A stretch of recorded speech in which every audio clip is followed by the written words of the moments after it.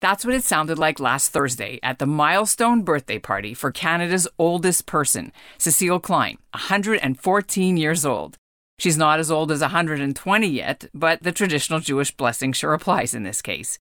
They held the party in the garden outside Montreal's main Jewish nursing home, the one everyone calls Maimonides, but the real name is the Donald Berman Maimonides Geriatric Center.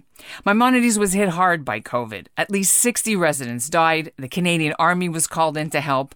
But Mrs. Klein didn't get sick. She was actually one of the first people in Canada to get the Pfizer vaccine shot at Maimonides when it arrived in December of 2020. They're still pretty strict with safety rules, which is why her party was held outside and the rest was done inside on Zoom so her extended family could join in the simcha. And I mean extended. Here's her grandson, Arthur Nussbaum, doing the count. The grandchildren, there were 8, 7 of which are still alive, and 18 great-grandchildren, and 5 great-great-grandchildren. I'm Ellen Besner, and this is what Jewish Canada sounds like for Tuesday, June 22nd, 2021.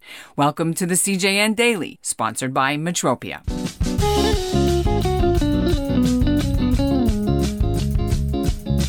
All right, so how does someone live to celebrate their 114th birthday and get in all the record books as Canada's oldest person?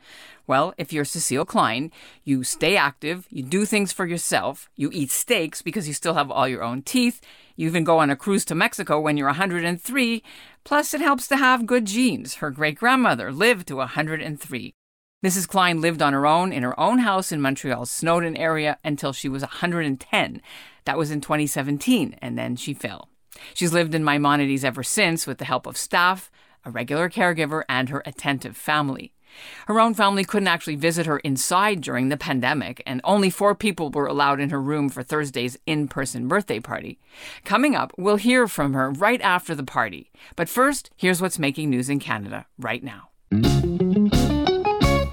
Canada's new ambassador to Israel, Lisa Stadelbauer, has presented her credentials to the outgoing Israeli President Reuven Rivlin. She takes over from Deborah Lyons.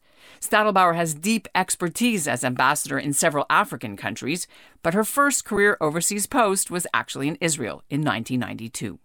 Meanwhile, there are changes coming to Israel's diplomatic missions here in Canada. Idit Shamir is coming in August. She'll be consul for Toronto and Western Canada. She takes over from Galit Baram. Shamir's Twitter bio says she's going to become a new hockey fan. She previously worked on the Abraham Accords. That's when Israel signed agreements normalizing its relations with both the United Arab Emirates and Bahrain.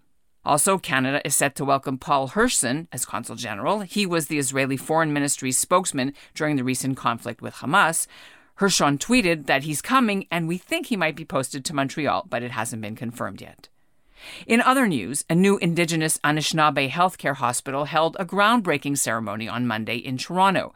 The lead donors for the multi-million-dollar project are prominent Canadian Jews. $2 million came from Barry and Honey Sherman's daughter Alexandra and her family foundation. The Barry and Laurie Green Family Trust also donated a large sum to get the site built. It's near Toronto's Distillery District.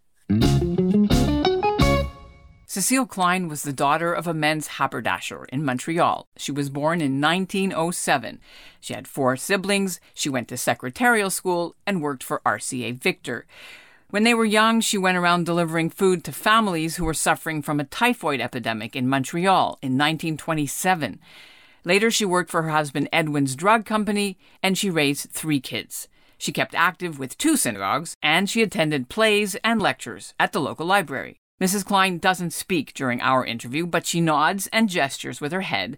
We've got a lovely video of it on our CJN YouTube channel. And so you'll hear her 85-year-old daughter Harriet Nussbaum and her grandson Arthur and his sister Dr. Elaine Nussbaum doing all the talking. How was your party today? How was the party? Yeah, she's not. All right. She's not in. What was the best part of the party? Seeing Harriet and me and Elaine. Yeah. Do you have a question, Ellen? I do. What kind of cake was it?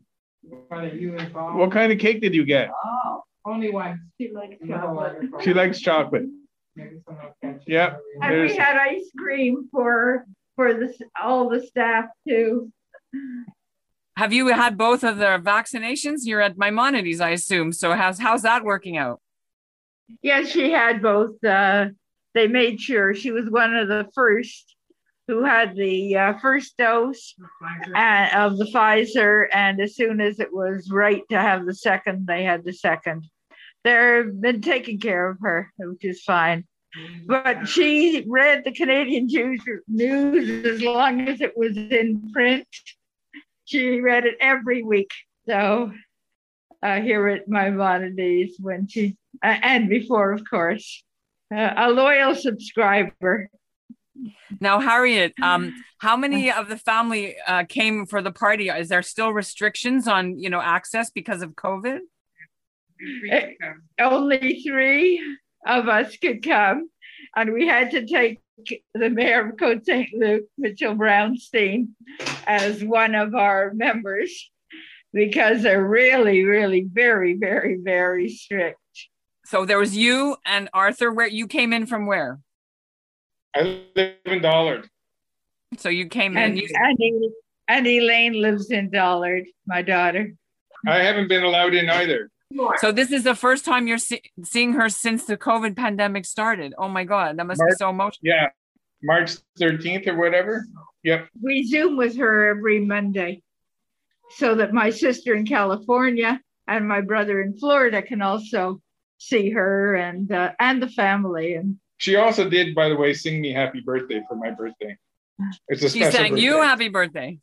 Yes, in May. For my birthday on Zoom, they actually recorded her singing happy birthday. I know the Queen gives 100, like a letter or a certificate, and the Prime Minister, when you turn 100, you don't get anything when you're 114, or do you? You got it many times, but you have to apply for it. So at this point, nobody applied. I mean, there's how many of those do we need? And who wants Justin's signature on it? So what do you guys, what message do you have to your mom today? What did you tell her and your grandmother?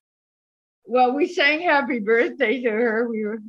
Elaine and I were here on Tuesday on her birthday because it wasn't convenient for Côte St. Luc to have the party Tuesday. It was raining. So today was much, much better. And it was a very nice party out in the garden with residents really enjoying something special. They decorated nicely with even tape saying happy birthday around the columns that were there at the bandstand, and a nice group, and it worked out beautifully. It's always good to have something to celebrate. Obviously, your family has lots of nachas from this, so mazel tov from all of us and all of the Canadian Jewish News listeners. Thank you, and you just thanked her because I put it to her ear. So thank you.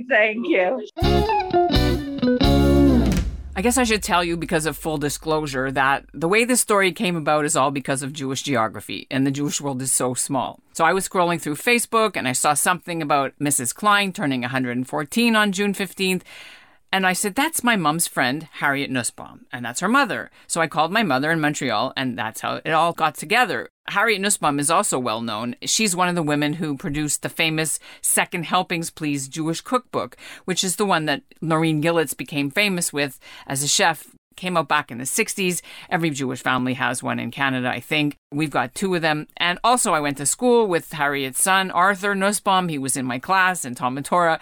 Are you still following this? Anyway, the last thing I found out today is that we're even more connected than that, because it turns out my grandfather's cousin Ada married Mrs. Klein's brother Hai Ephros in 1936. So we're kind of distant cousins.